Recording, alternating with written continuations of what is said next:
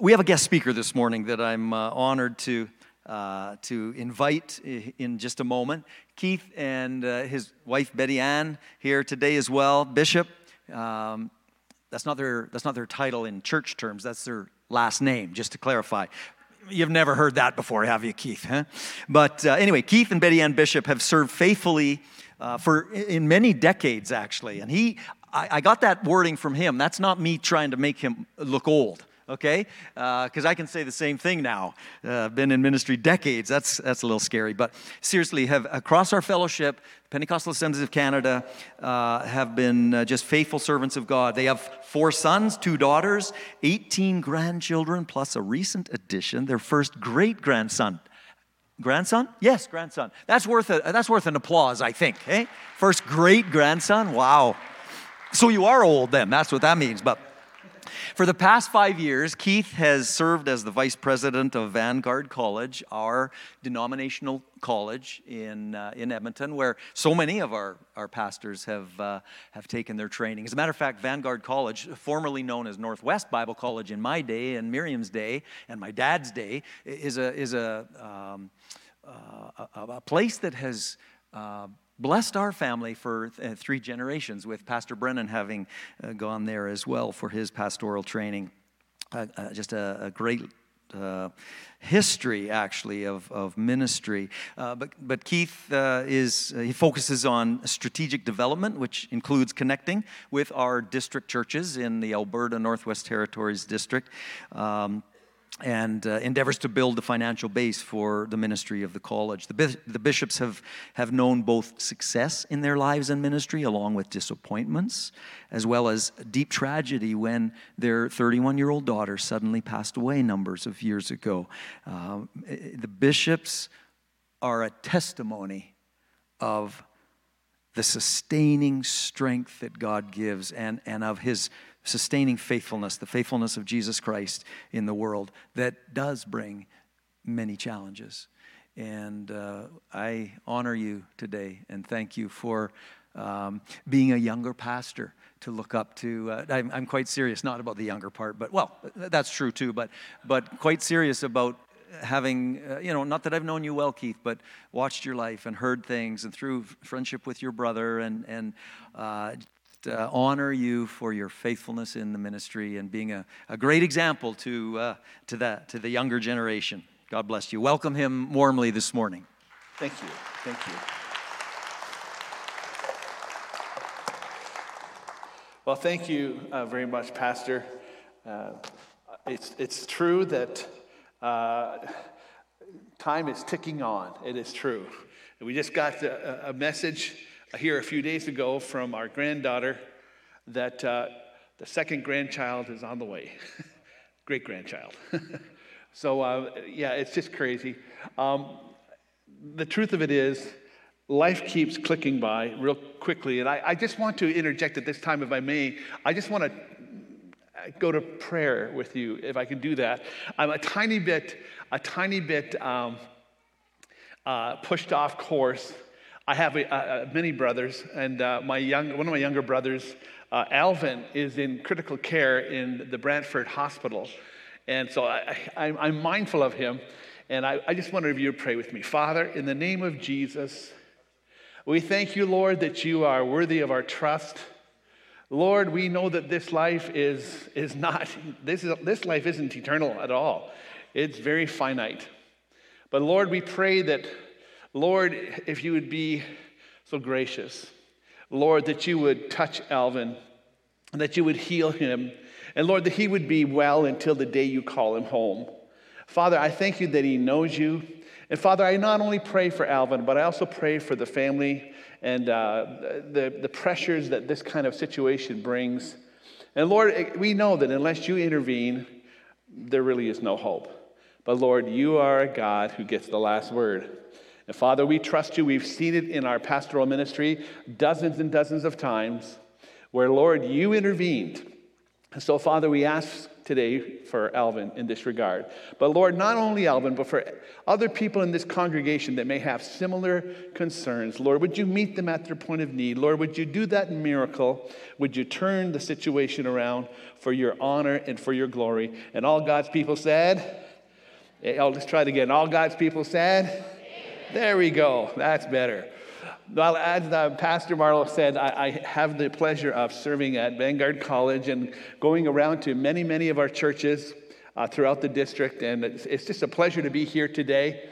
And even this morning, as my wife and I were praying and asking God to bless just over here in the hotel room, we were just saying, God bless, God minister to those who gather in this place even now. And I want to just encourage you, just try to, as much as possible, get to the point real quickly where you say, Lord, what do you want to say to me today? God, what do you want to do in my heart, in my life today? I want to start by saying thank you for how you support Vanguard College. A couple of photographs you can see on the screen.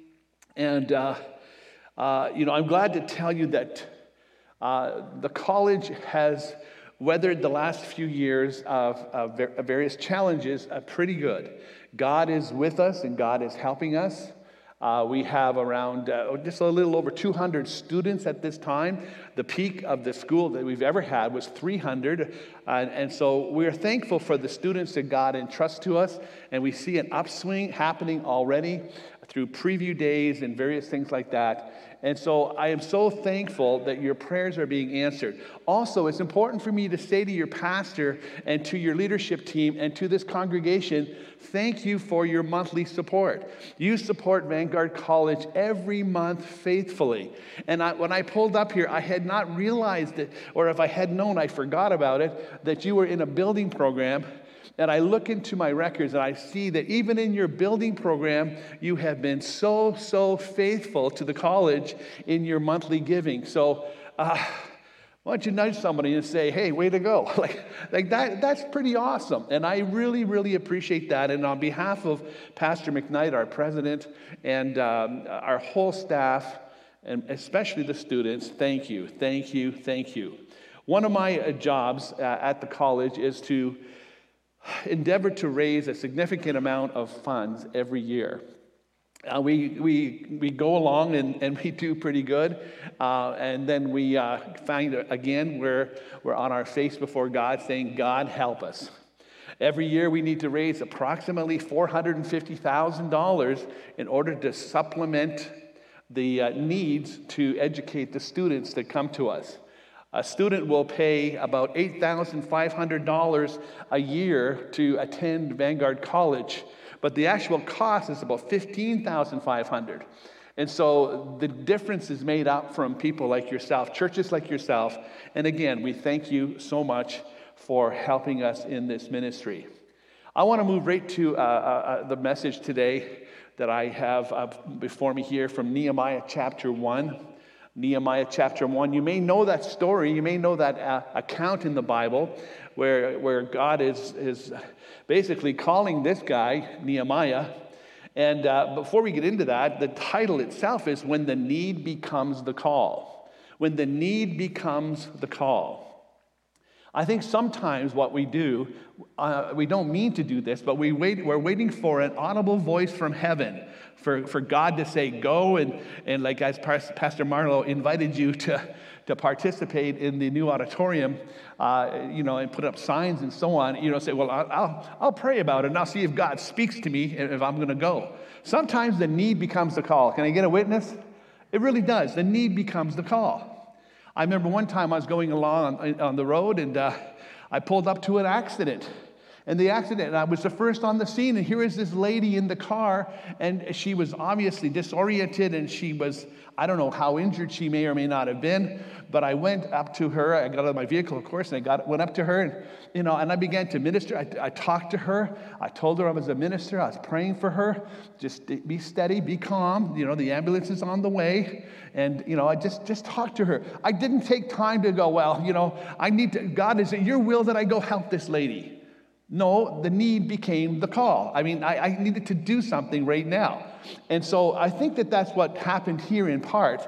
Nehemiah he found out that the walls around Jerusalem had been broken down. Now, for us, I know that's such a foreign concept, but that was very, very big deal in those days. And the Bible says that when Nehemiah heard the information about the walls being broken down, the city being vulnerable, he says, when I heard these things, I sat down and I wept. For some days I mourned, I fasted, and I prayed before the God of heaven. I don't know about you, but when was the last time that you heard some news of some sort that caused you to weep? No, not the last election. We all wept on that day. I'm talking federal. You hear something, it actually affects you to the point where you actually really feel impacted by it. Maybe you realize that a neighbor has gone to home, or not gone home, but gone into eternity, and you're unsure of what happened with that individual. We're not the judge. We can't judge whether they're heaven-bound or hell-bound necessarily. We don't know. We don't always hear a profession of faith. So sometimes we could be really impacted when we find out a neighbor is hurting. Just a few days ago at 2 a.m, I woke up, and I was walking in my living room, and I was just praying, and I was burdened for my neighbor. My neighbor is a senior man, and I've known him for about 2 years. That's how long we've had that house. And so I've known him for about 2 years, and I've touched base a little bit about this and that, and it's just various things, but I've never had a chance to really talk to him about the Lord.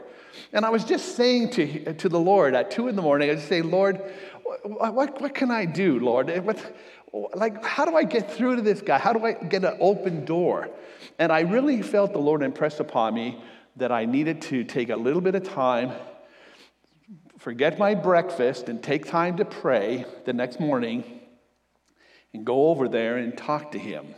And so just a few days ago, and so I did that. I went over there and I walked. I'd never been in his house, but I knocked on the door. He opened the door. He says, "Oh, hi." And I said, "Yeah." I said, "Can I come in?" He said, "Sure, come on in." So I went in there and I spent a good amount of time with him, just talking over the gospel with him and talking about the things of God with him. And he assured me that as a child he had invited Christ into his life. And I just felt so good. And I told him, I called him by name. I said, "Man," I said, "at 2 a.m, I'm up praying for you." I said, "I have to make sure that you know the way because I can't sleep." And he laughed and we had this great conversation. Sometimes the need becomes the call. Sometimes the call is from God and you can hear his voice practically, not on your physical ears usually, at least not for myself. It's usually something that I hear through the Word of God or through even circumstances. But I encourage you, allow the things that bother you to bother you. It's interesting how Nehemiah reacted. He repented for himself, for his family, and for his nation. He repented. I'll tell you, I think sometimes we don't say thank you enough. How many would agree with that? I want to just publicly say thank you to Pastor Marlowe for serving on our board for multiple years with distinction.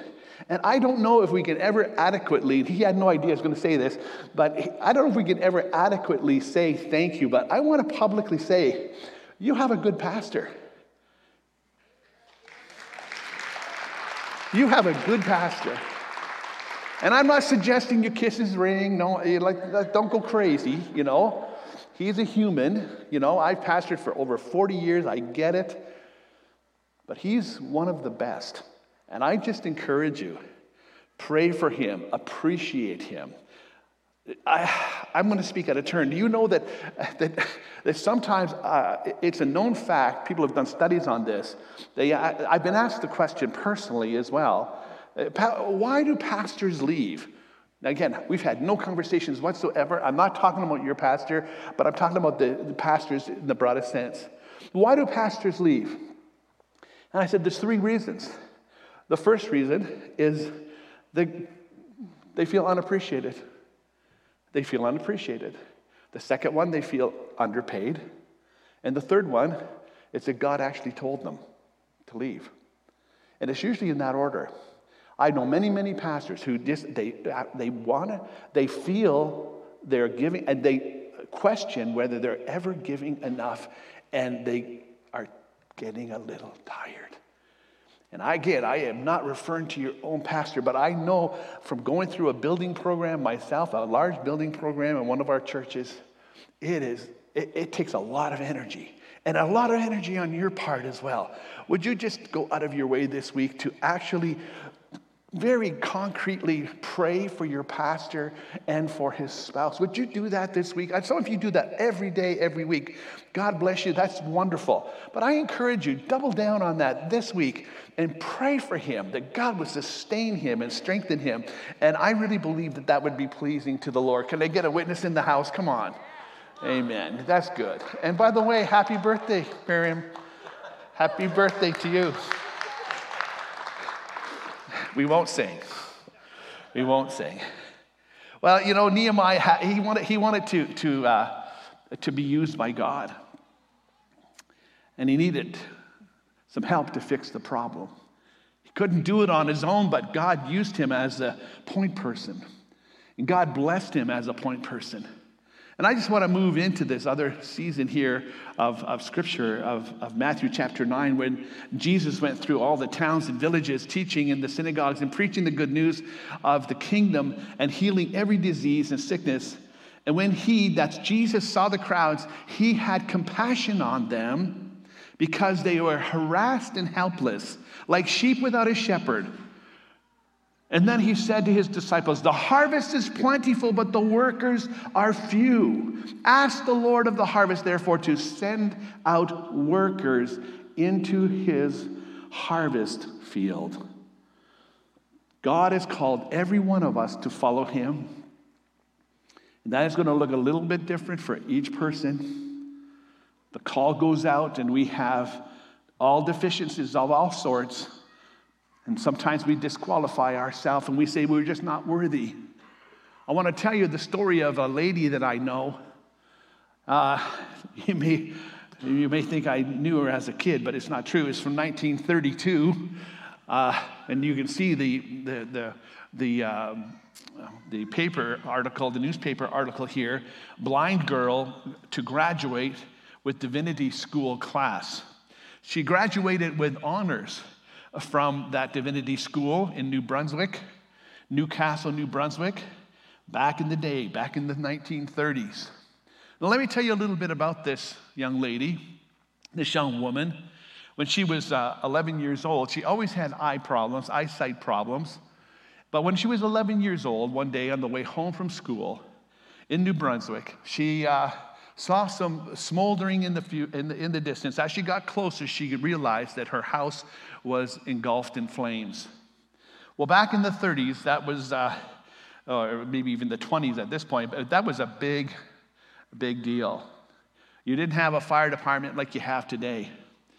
And the shock of what she saw that day caused her to go instantly blind.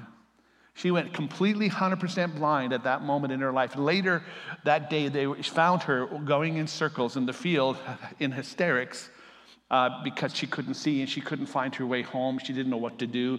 She had seen the fire. In that fire, her little 3-year-old sister perished, and the family home was destroyed. And there's more to the story, but I mean, that large family of 11 kids and a mom and dad were destitute and in a real tough situation. Well, time moved on, and Doris became a Christian. She was a follower of Christ. It was a godly family. And she got to the place where she felt the call of God to go into ministry. She felt God tugging at her heart. But she said, God, I can't go into ministry. Number one, I'm a woman. And in those days, that was a big problem. I mean, people wouldn't give you the time of day. It's much better today, praise God. But then it was a real fight. But she said, what am I supposed to do? Like, God, I'm a woman. I'm blind. I can't see. I don't have any money. How am I supposed to go to Bible college? And so she had all these excuses, but the Lord had given the call. And so she came through that, and she broke through those barriers, and she went and she did her classes, and she did all these things that she had to do. She learned Braille, and she began to do her studies, and I had the pleasure just a few years ago of having this very lady come to one of our services, and she stood there and she preached the Word of God with her Braille Bible going like this as she preached, looking off into the distance because, of course, she can't see. And it was a wonderful, wonderful thing. And she's from New Brunswick, and so she preaches like this. Really high-pitched. For all you Easterners, you know what I'm talking about.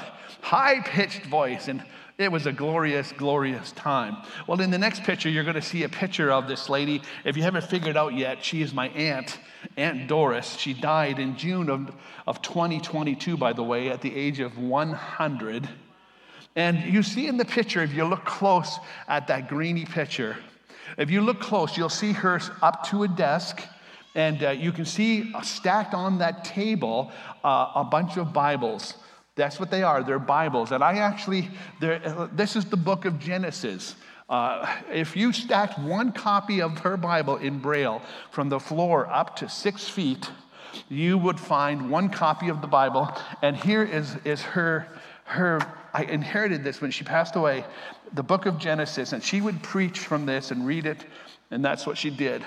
And when I see this kind of dedication for my dear auntie, I think to myself, how many people have I met over the years when I was working in various official offices in our district, helping people get credentials and so on and so forth?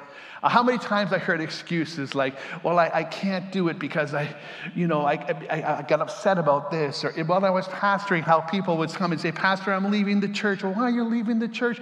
Well, brother so-and-so, I came 3 weeks in a row. He never shook my hand. And I'm like, are you serious? Yeah, they were serious. And then I think of my auntie, the obstacles. If God gives a call, he will make a way. If God gives a call, he will make a way. We have got to stop wimping out because it's going to hurt a bit. We have to stop backing off because it's going to be a little bit of the S word, suffering. Because in the end of it all, we keep going forward. Marlo alluded to the fact that we lost one of our daughters at the age of 31 very suddenly. I'll tell you, it was a tough time. And I could tell you, I would like to be able to say to you, well, praise God, God was with us, and he was.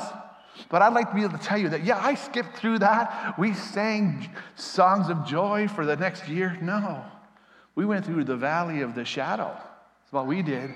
And I remember 6 weeks into it, after my daughter had passed away, I still loved the Lord. He still loved me. And my whole board, my 6 board members came over to my house just to bless us and comfort us. And I told them, pardon me, it wasn't 6 weeks. It was much quicker than that. I apologize. But they came in, and they came into our house. And I said, guys, I got nothing. I got nothing. I love the Lord. He loves me. I can't preach. I can't talk. I can't. I got nothing. I just can't do it. And praise God, I had a godly board. And they said, Pastor, as long as it takes, we're here for you. And it was 6 weeks that I was back in the pulpit preaching. And you say, well, man alive, when I've lost a loved one and I only got 3 days off. Listen, it is a little bit challenging to stand before a congregation when you're weeping all the time. You can't do it. And I just thank God for people that care. I thank God that people will come alongside of you when you're hurting. You don't have to do it on your own. He'll be with you. He will help you. He will never leave you. He'll never forsake you. He's a faithful God. I must move on. Mark chapter 1 says, after John was put into prison, how do you like that for an honorarium? Amen. After John was put into prison, he finished preaching, they put him in prison. Jesus went into Galilee proclaiming the good news of God. The time has come, he said, the kingdom of God is near. Repent and believe the good news. As Jesus walked beside the Sea of Galilee, he saw Simon and his brother Andrew casting a net into the sea, or into the lake, for they were fishermen. Come follow me, Jesus said, and I will send you out to fish for people. At once they left their nets and followed him. They had gone a little further, and he saw James, son of Zebedee, and his brother John in the boat preparing their nets. Without delay, he called them, and they left their father Zebedee in the boat with the hired men and followed him. Sometimes people, well-meaning people, will try to stop you from answering the call of God on your life. Sometimes that will happen. Peter tried to stop Jesus. Peter tried to stop Jesus from doing what God the Father had led him to do. In Matthew 16, verse 21, it says, from that time on, Jesus began to explain to his disciples that he must go to Jerusalem and suffer many things at the hands of the elders and chief priests and the teachers of the law, and that he must be killed and on the third day be raised to life. Peter took him aside and began to rebuke him. Never, Lord, he said. This shall never happen to you. And then Jesus turned and said to Peter, get behind me, Satan. You are a stumbling block to me. You do not have in mind the concerns of God, but merely human concerns. And then Jesus said to his disciple, whoever wants to be my disciple must deny themselves, take up their cross and follow me. For whoever wants to save their life will lose it, but whoever loses their life for me will find it. Two basic approaches to life. Deny yourself, take up the cross and follow Christ. Lose your life for his sake, follow him, forsake the world, keep your soul, share in the rewards, share in his glory, praise his name, or live for yourself. Ignore the cross, follow the world, gain the world, lose your soul, lose your reward, lose your glory. Wow, that's the choice. Everyone is called to follow Jesus. Everyone is called to follow Jesus. Now this next frame, this next picture is one I put in just to give you a smile here today and remind you that spring is coming. Amen. Amen. Praise the Lord. I saw some motorcycles out yesterday and the day before, and I thought, well, there's a little bit of a joy coming for the springtime. And you say, well, Pastor Keith, what's that got to do with this sermon? Nothing. Okay. We don't know ourselves as much as we think. We don't know ourselves as much and as well as we think. We must seek wisdom and guidance from the Word of God and ask the Holy Spirit for his leading on all decisions, certainly major ones. Let me just quickly go to this as we head for a conclusion, and I head for a little while. All of the disciples thought that they knew themselves really good. And maybe you think you know yourself really good today as well, as most of us probably do. But they were personally chosen by Jesus Christ. They attended this small Bible college. They worked closely with Yeshua Messiah, Jesus the Christ. They worked with him. They didn't read about the miracles. They saw the miracles up front and personal. They saw it themselves. They saw the blind eyes open. They saw the crippled people healed. I mean, and on we can go as recorded out throughout the Gospels found in the Bible. And Peter said to Jesus, he said, even if all the other guys fall away, I will never fall away. Matthew 26:33. And Jesus said, Simon, I tell you the truth, this very night before the rooster crows, you will disown me 3 times. Peter didn't take the hint. He doubles down. He declares his loyalty again. Even if I have to die with you, I will never disown you. And all the other disciples said the same thing. Did you catch that part? And the Bible says that Peter, after this was fulfilled, he went out and he wept bitterly because, of course, Jesus was right. God knows you. God knows me. Full stop. God really knows you. And he still loves you. For God so loved the world that he gave his one and only Son. That's how much God loves you. So here we have these guys, graduates of the most wonderful Bible college ever existing. The triumphal entry is there. They're coming into Jerusalem. People are freaking out. They're screaming, Hosanna to the King. They're taking off their coats. They're taking things. They're putting palm branches down. I mean, it was a wonderful, wonderful moment. I'm sure the disciples are all giving themselves high fives. Hey, we graduated 3 years, it's done. And look at this, we're going to take over the world. How awesome.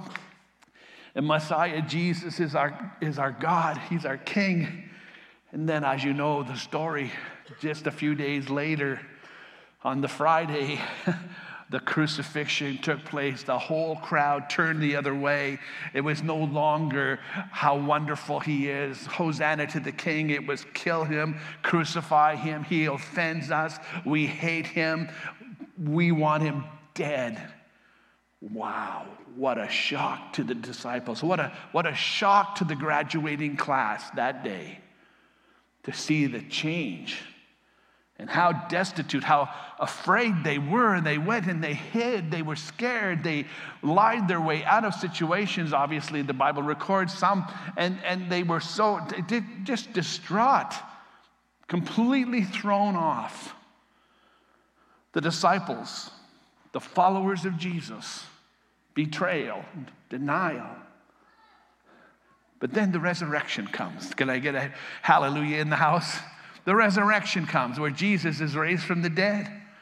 And he appears to the disciples and many, many others as well. And they're being restored and they're being comforted and they're being ministered to by Jesus once again. And he's telling them good things and building them up again in their faith. And you would think that would be enough. Now that they've seen the resurrected Jesus, that surely would be enough. But Jesus said, no, it's not enough. I'm going to tell you, I'm going to ascend to the Father, but you guys, you have to wait. Wait here until you are empowered by the Spirit, until the Comforter comes. Don't leave Jerusalem until that happens. Don't leave. Now, you would think that it would be enough, but it wasn't enough. And I want to encourage you that you and I, to fulfill the call of God on our life, it's not enough to simply know the Word of God inside and out. It's not enough to be a graduate of the greatest school in Western Canada, Vanguard College. That's not enough. You're going to have to humble yourself before the Lord and say, Father, fill me with your Spirit.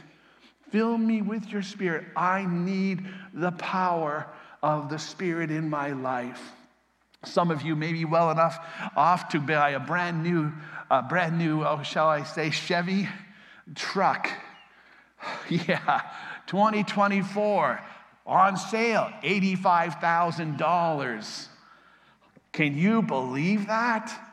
And that's without the bells and whistles. $85,000. And you can take that to your home and you can sit it in your driveway and everybody goes, hey, nice truck. Awesome. But you haven't got $150 left to put gasoline in it. It won't do you any good whatsoever because it's useless without the fuel. You and I can be saved, but we need the power of the Spirit to do the work He's called us to. Can I get a witness in the house? It's really true. You say, now, Pastor Keith, we're not going to start speaking in tongues now. Don't go there. No, relax. Everybody got quiet. No, listen, my friends. I'm not asking you to do anything except for be filled with the Spirit according to the Word of God.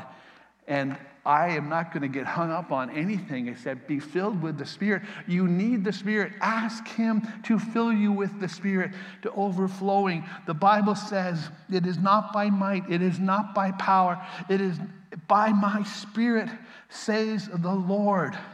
That's how it's going to be done. Remember in Acts chapter 19, how it was so clear these people were saved. They were gloriously saved. It was an awesome thing. The Spirit of God obviously moving in their life. But then you find some other more mature believers came along and they said, did you receive the Holy Spirit when you believed? They said, we've never even heard of the Holy Spirit. What are you talking about? And then you know the rest of the scripture. Read it for yourself in Acts chapter 19, verses 1-7. And they were filled with the Holy Spirit. I'm telling you, we need in this day and age, in 2024 and going forward, we need the Spirit of the living God living in us, working through us. You cannot do it in your own flesh. I've tried. You have to do it in the presence and the power of our living Savior. Praise his holy name. Hallelujah to the Lamb of God. I have to tell you one more little story as we close. Wasn't sure if I would share it or not, but one of your pastors led in prayer earlier, and he alluded to the prodigal son. And when he prayed that way, I thought, Lord, is that a confirmation in my heart that I need to talk to them quickly about one of our prodigal sons? And so I'm going to talk to you real quickly about one of our prodigal sons. He was raised in the most awesome home ever. Awesome father, awesome mother. We never hung him up by his feet ever. We never did crazy stuff. Never. He knew he was loved. He was blessed. But around the age of 18, he decided, under some very duress circumstances, to leave home and to leave the province. And he got in with a crowd that was not good. He got in a crowd that was really, really bad. But that's not to excuse him, because he's not a robot. He could have said no, but he didn't say no. And he got into it, and he got in trouble. He lost everything he had. He ended up in trouble with the law. He ended up in all kinds of situations. He ended up homeless. 1 year goes by, 2 years go by, 5 years go by, 6 years, 7 years, 10 years go by. We're praying, we're still preaching, we're still teaching, we're still crying out to God. Oh God. Never think that for a moment because you do something this way and this way and this way, and God is pleased with you, that your offspring may choose a different path. They will choose a different path, possibly for a season. My son ended up in federal prison. Federal prison is when it's more than 2 years. And we would go visit him in the federal prison, and we would talk to him through the glass for the initial, and then eventually we were allowed to come in and sit with him, but we were only allowed a little hug. You couldn't too much because it was, I don't know what they thought you were going to do, but whatever. It was an awful situation. Still a loving young man. Now what happened, you need to hear this part of the story. One day, God got a hold of his heart, and he ended up on the floor in his prison cell with his face down in that prison cell and crying out to God, God, forgive me. God, he thought he was going to die on the streets of Calgary. He thought he was going to die. He was one of those homeless guys you see in Calgary. He's one of those guys that you would go by and go, get a job, buddy. Skin and bones, teeth all rotted out. I'm not exaggerating.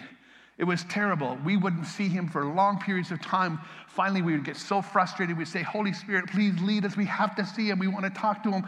And God, by his mercy at times, would lead us. And we would find him crossing the street somewhere. And we'd get him and we'd take him for a meal and clean him up a little bit. And then he was right back into the drug world and all the hell that goes with the street. Hopeless in the natural. He told us later, he said, I thought I would die on the streets. I fully expected to die on the streets. Freezing cold winters, all that goes with it. He found himself on his face, crying out to God in prison. Oh, we were so happy when he got arrested. Amen. Every time he got arrested, we go, oh, thank you, Lord. At least now we know where he is. Now we know he's at least warm. He's going to get food. He's going to be okay in that sense for a little while. When he got out of prison, to make a long story as short as I can, he came to our home. He got a good job. He was truly transformed. And then he got real sick one day. And this time he got an infection in his blood. And we didn't even know it in the middle of the night again. God works in the middle of the night. He was so sick. He said he was, again, on the floor with his face down in his room in our house, crying out, wishing to die. It was so excruciating. And he said, what happened was God spoke to me. He said, Adam, I want you to go. And I want you to get training. I want you to get going. I've called you to be a pastor. And Adam's like, I'll do anything to get off this floor. And he got off that floor. He began to make arrangements. He was accepted into the Bible college this is before I was on staff, so I didn't have anything to do with it. He was accepted into the college on trial. 3 years ago, he graduated from Vanguard College. Today, he's a married man with a daughter. He's the lead pastor in Stettler, Alberta, at the Pentecostal Church. And I tell you that because some of you have a prodigal, and you're like we were. And that is, you say, there's no hope. There's no hope. Yes, there's hope. There is hope. And I don't know, maybe, Pastor, you can have Adam come and tell the story someday, and you can hear it from his point of view with a lot more details. But I'm telling you, my friends, there is hope. And so God will call whoever he will choose to call. And God will minister by the power of his might. And don't you give up on yourself, and don't you give up on your loved ones. Don't do it. The enemy wants you to give up. Don't give up. Just keep crying out to God. Keep crying out to God. Until it's over, it's not over. And I want to encourage you in that today, because I somehow sense that there will be, in a fine auditorium, in a fine congregation like this, there will be some people that have a prodigal that you're worried sick over. Put them in the hands of the Lord every day and expect God to do something awesome. Let me pray for you. Father, in the name of Jesus, I thank you for your love for us. I thank you, Lord, that we don't serve a God that we only read about awesome stories, but we actually see awesome stories right before us, sometimes in our own home. I thank you, Lord, for the testimony that Adam has given me permission to share. And Lord, I just thank you so much that I'm able to tell people not only of the misery and of the pain, but also of the victory and the love and the restoration. Heavenly Father, I thank you that you are calling people. I thank you, Lord, that Vanguard College can be a part of it. But Lord, without the Spirit, we're nothing. And without your leading, we are nothing. Without your help and direction, we will surely fail. But with you, all things are possible, because we believe, Lord, we love you, we trust you. Father, for the one who needs encouragement today, build them up, I pray. Encourage them in their soul. And we ask it in the precious name of Jesus Christ our Lord. And all God's people said amen. Amen.